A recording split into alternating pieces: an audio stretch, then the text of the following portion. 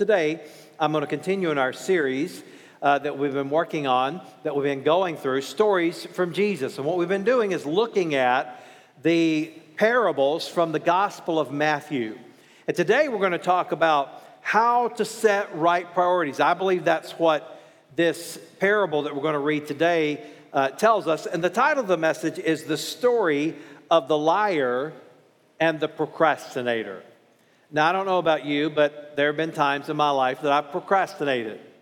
And if we're all honest, there have been times that we've all lied. The only people that say that they've never lied, they're probably the biggest liars because we've all lied before, right? And so the fact is, every one of us can identify with what's being said in this story. And we're going to look at it. It's really a story of two sons. A father asks his two sons to go work in his vineyard. And we're going to see what application that makes to us today. So let's begin reading in Matthew 21, verse 28. It says, "What do you think? A man had two sons, and he went to the first and said, 'Son, go and work in the vineyard today.' And he answered, 'I will not.' But afterward he changed his mind and went. And he went to the other son and said the same. And he answered, 'I go, sir,' but did not go. Which of the two did the will of the Father?" Now, once again, the parables that we read from Jesus, many of them, in fact, most of them, make a comparison, and it says, this is what it's like in the kingdom of heaven, or the kingdom of God. And what does that mean? That's the work of God in the earth. We could say that's the spread of the gospel. The reason that Jesus came to this world was for what? Was to save people, to bring people into his family. It was for people to hear the good news, to be redeemed and forgiven and brought back into right relationship with God. So any of that work in the earth is the work of the kingdom of God. So when Jesus said constantly, and this parable was in a string of parables that were, he would say, this is the kingdom of heaven is like this. And so he's making this comparison again. He says, what do you think? And basically he's saying the kingdom of heaven is like this father that asks two sons to go work in his vineyard. Now I'm going to break that down for you a little bit. The father here represents God or Jesus, it could be. And he is asking all of us, every follower of Jesus Christ, to work in his vineyard. Now, what does that mean, to work in the vineyard? Well, Jesus used this metaphor many times in the Gospels, and basically, he's talking about working for the kingdom of God. We would call it doing the will of God. We would call it living for God's purpose in your life. Now, think about this. This is incredibly important. If you have no purpose, what is the meaning for you in life? Think about that. That's incredibly important, isn't it? Now, God wants us to have a higher purpose. Now, should each of us have a purpose of living our lives, raising a family, having a job, food, shelter, clothing? Yes, that's a very important thing. I'm not saying that it isn't. But there must be a much higher purpose in our lives if we're going to find meaning in our lives. Think about it. If all you do is work Monday to Friday, can't wait for the weekend, can't wait for retirement, there's nothing wrong with the weekend, and there's certainly nothing wrong with retirement, but if that's all the purpose you have in life, if all the purpose you have is to exist, then you're not really living the life that God has called you to live. And so without a purpose, what happens to us? We wander, we drift. In our culture today, you see a lot of nonsense, I would call it, going on. The fact is, there are people that call lies the truth and truth the lies. And we see that, and that's a result of sin, and I'm not going to get into that so much. But where that begins really is in something that is called relativism. Relativism. You say, what is relativism? Well, it's basically the idea that there is no absolute truth. Oh, I can have my truth, and you can have your truth, but there is no real truth. You ever heard that? People say that all the time. Well, this is my truth. Well, there is a truth, and if there is no truth, then there really is no reason to exist. And if there is no truth, there certainly is no real joy or happiness, because if all you do is fill some skin for a few years, maybe reproduce a little bit, have a job, a little bit of fun on the weekends, if that's all there is to life, then what a miserable existence that is. The fact is, there are more people today, particularly young people in our culture today, that deal with mental health issues, depression, suicide, and we could go down the list. And the fact is, it's higher than it's ever been. And there's been more treatment than ever in history for those issues. Now, I believe that part of the reason for that is this very idea that without truth, without a purpose, without something that is real that we can hang our hats on, then you do end up drifting. You do end up living a meaningless life. You do end up wondering if there's any purpose to life at all. And of course, that causes depression, that causes mental illness, and we could go down the list. So what Jesus is talking about here is going to work in the vineyard, doing something that matters, making a difference with your life. And the good news is, the Bible teaches us this, that everybody can do something. Everybody can be a part. Now, there are others that maybe are more talented in certain areas than you. I know there certainly are people that are more talented than I am.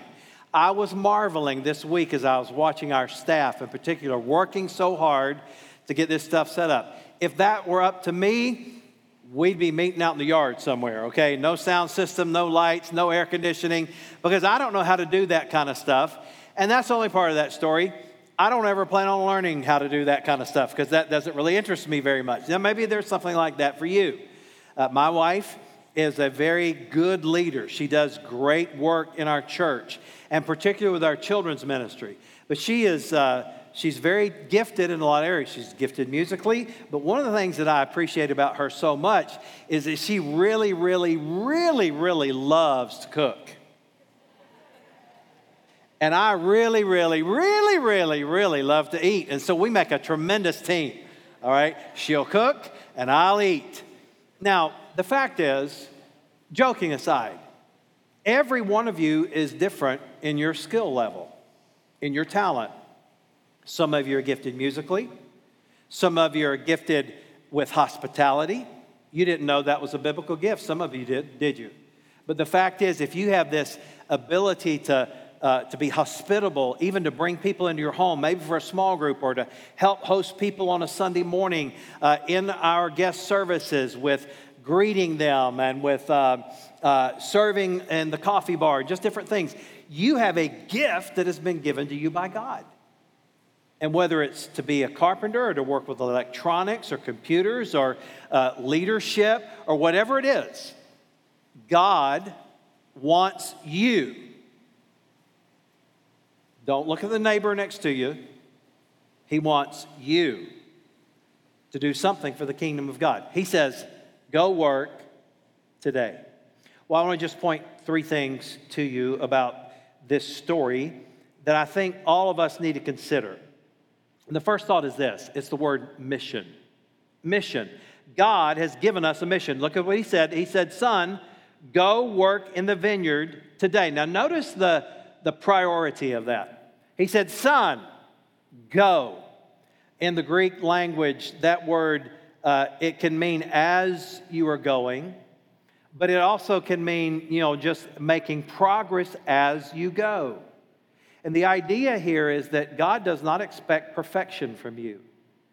He knows you're not perfect, but he does expect progress. He does expect you to be even like that second son that said, well, I'm not going to do that, but he ended up going. He says, son, go and work in the vineyard. Now I could preach a whole sermon with just three different tones in this sentence. Son, go and work today in the vineyard. In other words, if you're a part of the family of God, if you've been saved. Son, daughter, go and work in the vineyard today. Or I could say, son, go and work in the vineyard today. The idea there is that God wants us to go. He doesn't expect perfection. He does expect progress. He does expect us to be involved. He does expect us to do something that's going to make a difference for all of eternity. And once again, you don't have to be Billy Graham. You don't have to be Mother Teresa. You don't have to be a preacher that's on television. You don't have to stand on the street corner and preach at people as they walk by. You can be a part of what God does in the kingdom of God, working in the vineyard today. He says, son, go and work in the vineyard. Obviously, he wants us to work in his kingdom. But notice the last word, and this would be the tone that I would say, son, go and work today. The urgency. God wants you and me to work, and he wants us to be busy about it. He wants us not to procrastinate. He wants us not to put it off. Now, the story of these two sons here is interesting. The one was a liar. We'll talk about that. In other words, he said that he was going to do it, and he didn't do it. And the other was a procrastinator. In other words, he said, well, I'm not going to do that. And we don't know. This is just a story that Jesus told. Maybe the son that said, you know what, I'm going to do it. Maybe he had good intentions, but he didn't get around to it. Maybe he didn't put his priorities in the right place. Maybe he had good intentions, but do you know that good intentions are not going to make a difference? It's kind of like the old saying that close only counts in horseshoes and hand grenades. Now I realize we have a younger crowd in our church, so you'd have to say cornhole and hand grenades, all right? Because some of you don't know what horseshoes is. But the fact is, we can, on the altar of our good intentions, sacrifice what is important. It doesn't really matter if you've got good intentions. It doesn't really matter if you say, well, I'm going to get around to it one day, and you never do. The idea is that God wants us to put the priority and to make sure that we do it now. Son, go work in the vineyard today. Today. God is calling us to step up today, not when our schedule gets a little easier, not when the kids get grown, not when football season is over. He says, do it today. Today. Well, the vineyard is the world. And in Acts chapter 1, verse 8, Jesus gave us instructions about working in his vineyard. And I want you to listen to what he said. This was right before he ascended back to heaven. He said, but you will receive power when the Holy Spirit has come upon you, and you will be my witnesses in Jerusalem and in all Judea and Samaria and to the ends of the earth. Now, the interesting thing about this is he did not use the word then, but he used the word and. Look at it this way. He said, I want you to be my witnesses in Jerusalem and in Judea and Samaria and to the ends of the earth. Now, the idea here is that the Jerusalem will be your home, your area, the people that you're familiar with, your family, your friends, your inner circle. Jerusalem and Judea. Judea was actually the greater part of that nation. So God wants us to be a part of spreading the good news, working in his vineyard within our circle of influence. Our home, our family and friends, our co-workers, our neighborhoods, our community, our church. He says that we can do that. But then he also says we're to go to Samaria. That would be cross-cultural missions, if you will. In other words, you don't just want to reach the people that are exactly like you. That's one of the problems that many Christians and many churches have today. They tell people, and they don't actually use these words, but with their actions they say, well, if you like the same kind of music we like, if you look like we do, if you smell like we do, if you vote like we do, then you're welcome to come to our church. But that's not what God tells us to do. He says we're to go cross-culturally, people that are different than we are. We are to take the good news of the gospel to everyone, everywhere. And then he says, to the ends of the earth. Now, the idea here is that there's an urgency to this. And the only way that you and I can do this, by the way, Do you think one individual can do this? No. There's no way that one person can go to the ends of the earth. There's no way that one person can go to every country in the world, learn every language, and translate Scripture to every language and start churches in every culture. That's impossible. And so what is he implying here? He's telling us, number one, that we need to be involved with our family. We need to have our own personal relationship with God. It's personal. But then he also, I believe, tells us that we're to, in our own interactions, in our relationships, to reach people that are different than we are. But then if we're going to go to the ends of the earth, how do you do that? You do that through the church. You do that collectively through the church. When you give, when you participate, when you help set up, when you help serve, you are doing this. And so God has called us to be a part of his mission. Now, I mentioned about how one of the sons was a procrastinator. Maybe he was distracted. Maybe he thought his schedule was too busy.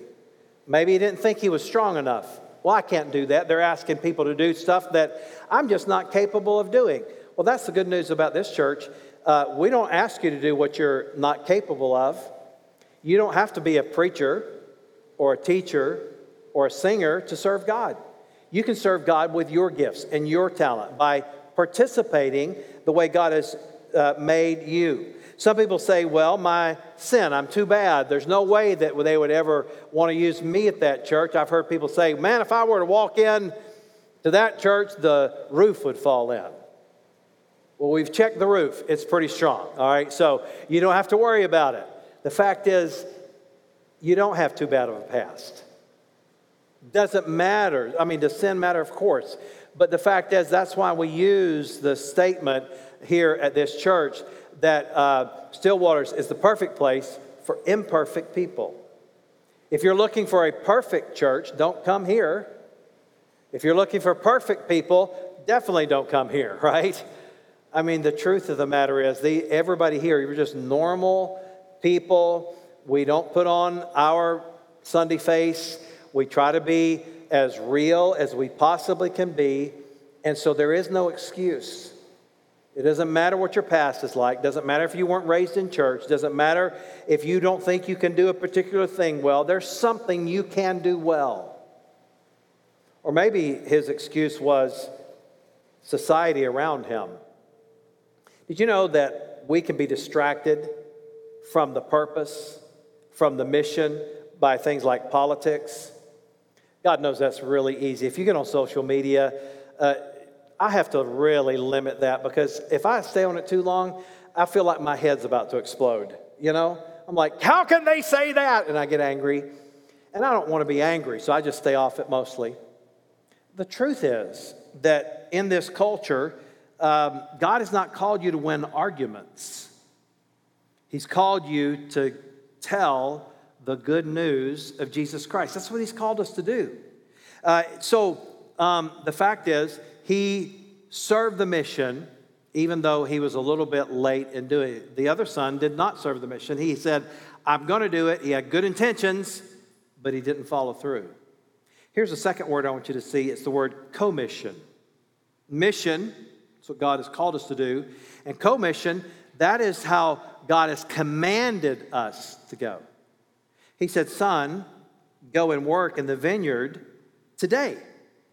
Don't wait. Don't wait till a more convenient time. Don't put it off. Don't procrastinate. Don't say one of these days. But he says, go and work today. And then the last word is the word omission. God has given us a mission. He's got a purpose for your life. And if you don't live by that truth, you're going to wander, you're going to drift, and you're going to be miserable. You'll find that no matter what you try, eventually it loses its meaning. And no matter what you try, no matter how much money you make, no matter how many parties you go to, no matter how many people you know, no matter how many followers you have on social media, there comes a point where it's completely empty. And God does not want you to live that way. God wants you to know that he has a purpose and a meaning for your life. So the mission that he's given us, the commission. He's called us. He says, go work today. Don't wait. Don't procrastinate. Don't lie about it. Say, I'm going to do it and never get around to it. Don't be the one that maybe has good intentions but never follows through. Set those priorities in your life. It is as simple as making a simple decision to say, yes, I'm going to do it. And I know I'm preaching to the choir with a lot of you. Some of you, like I said, so many of you showed up. So many of you serve here in this church. So many of you participate. And I got to be honest, it just blesses my heart. And it's not about me, but God is pleased with what you do. But then the last thing is omission. Don't omit what God has called us to do. Don't be the one that either procrastinates or the one that deceives yourself. You see, God has called us. We're commanded as followers of Christ to do some things. Did you know that there's only two things really you won't be able to do in heaven? Of all the things that God has commanded us to do here, we're going to be able to do only two of them. We're going to do all of those in heaven except for two. There's two things you can't do in heaven. You're going to be able to fellowship. God calls us to do that. That's a part of the Christian life. You're going to do that in heaven, big time. It's going to be wonderful. You're going to have better relationships there than you've ever had here. You're going to be able to pray. Pray is just talking to God. You're going to be able to talk to Him face to face. You're going to be able to pray more than you've ever prayed. You're going to be able to connect with God in a way that you never have before. You're going to be able to worship. In fact, that's going to be a big part of what we do in heaven. We're going to worship God. You're going to be able to serve. Did you know that? You're going to be able to use your gifts. You're going to be able to please God for all of eternity. Did you know that you're even going to be able to give in heaven? You say, how is that possible? Well, the Bible tells us that He will reward us with crowns and that we will cast our crowns at the feet of Jesus. You're going to give in heaven. There's only two things you won't be able to do. You won't be able to sin, thank God, and you won't be able to witness or evangelize in heaven because everybody there is going to be a Christian. Everybody there is going to be saved. Everybody there is going to already be reached. And so this tells me that what we cannot do, what we dare not do, is sin the sin of omission. Omitting what it is that God so urgently has called us and tasked us to do. Now, going as an individual responsibility as well as a church responsibility, we got to continue to move along. Notice that in reaching people, which that's what God has called us to do, that's one thing that we're very, very interested in here at this church. Let me just read you a couple things I've written down about evangelizing when it comes to working in the vineyard, using that metaphor. You know what they did when they worked in the vineyard? Some people sowed, you had to plant. Some people watered. Some people cultivated. Some people cared for the crops. Some people watered. Some people pruned. Some people harvested. Some people made wine. I thought I'd get an amen there. All right, so some people, they harvested, and then at the end, they shared the joy with others. At the end of every season, they would have this big celebration. Now, I want you to use that metaphor for what God has called you and me to do, urgently called us in reaching other people. He wants some to sow. Every time you share the good news, every time you tell what God has done. You don't have to be a preacher. You don't have to have a degree in theology. You are an expert in your story. All you got to do is tell people what God's done for you. You talk about it. Man, you won't believe how God has blessed me lately. You won't believe how God answered a prayer for me lately. You see, when I begin to sow that seed, God is pleased. Some people cultivate. That is that we have relationships with people that need Jesus Christ. We invite them out to lunch with us. We have them to our house. We bring them to church with us. We cultivate that relationship. We care for people. And here's what I want to challenge you as a church. Don't ever try to win anyone to Christ by arguing with them. I've never known anybody that's been reached that way. Now, I'm not talking about the ability to reason or to use reason. And yes, that's fine. But when you get in an argument with people, it really shuts them down. You want to know how to reach people? Do you want to know how to make a person that even might be an atheist or an agnostic or at least a skeptic? You want to know how to reach that person? You want to know how to break down barriers? It's not by singing your Christian songs. It's not by quoting theology to him or her. It's by caring for them. It's by loving them. You want to know how to reach those people? Care for them. Love them. Do what Jesus would do, and you'll be able to reach them. Some people water. Some people prune. Some people harvest. Some people make wine. Making wine in the Bible represents the joy of the Christian life. It represents the joy of the Holy Spirit. And I would encourage you, you want to reach people, don't be a complainer. Don't be some old grump that just all you do is complain about everything. Look, I get it. I don't like a lot of what's going on in our nation. I pray for our nation. But you know what? You're really not going to reach people by complaining about it, by being an old grouch, okay? You've got to have joy in the Lord, and then you share that joy with others. Well, the challenge is this, that God wants us to make a difference. He's given us a mission. He's given us commission. In other words, He's commissioned us to go. He's called us to go. He's commanded us to go. And then we are not to sin the sin of omission, where we omit that from our life, our busy schedule, the excuses we make. God says, son, go work in my vineyard today. Today. Today is the day. And I hope that you and I will live that way this next week. Heavenly Father, thank you for the fact that you've called us. You've given us a mission and a purpose in life.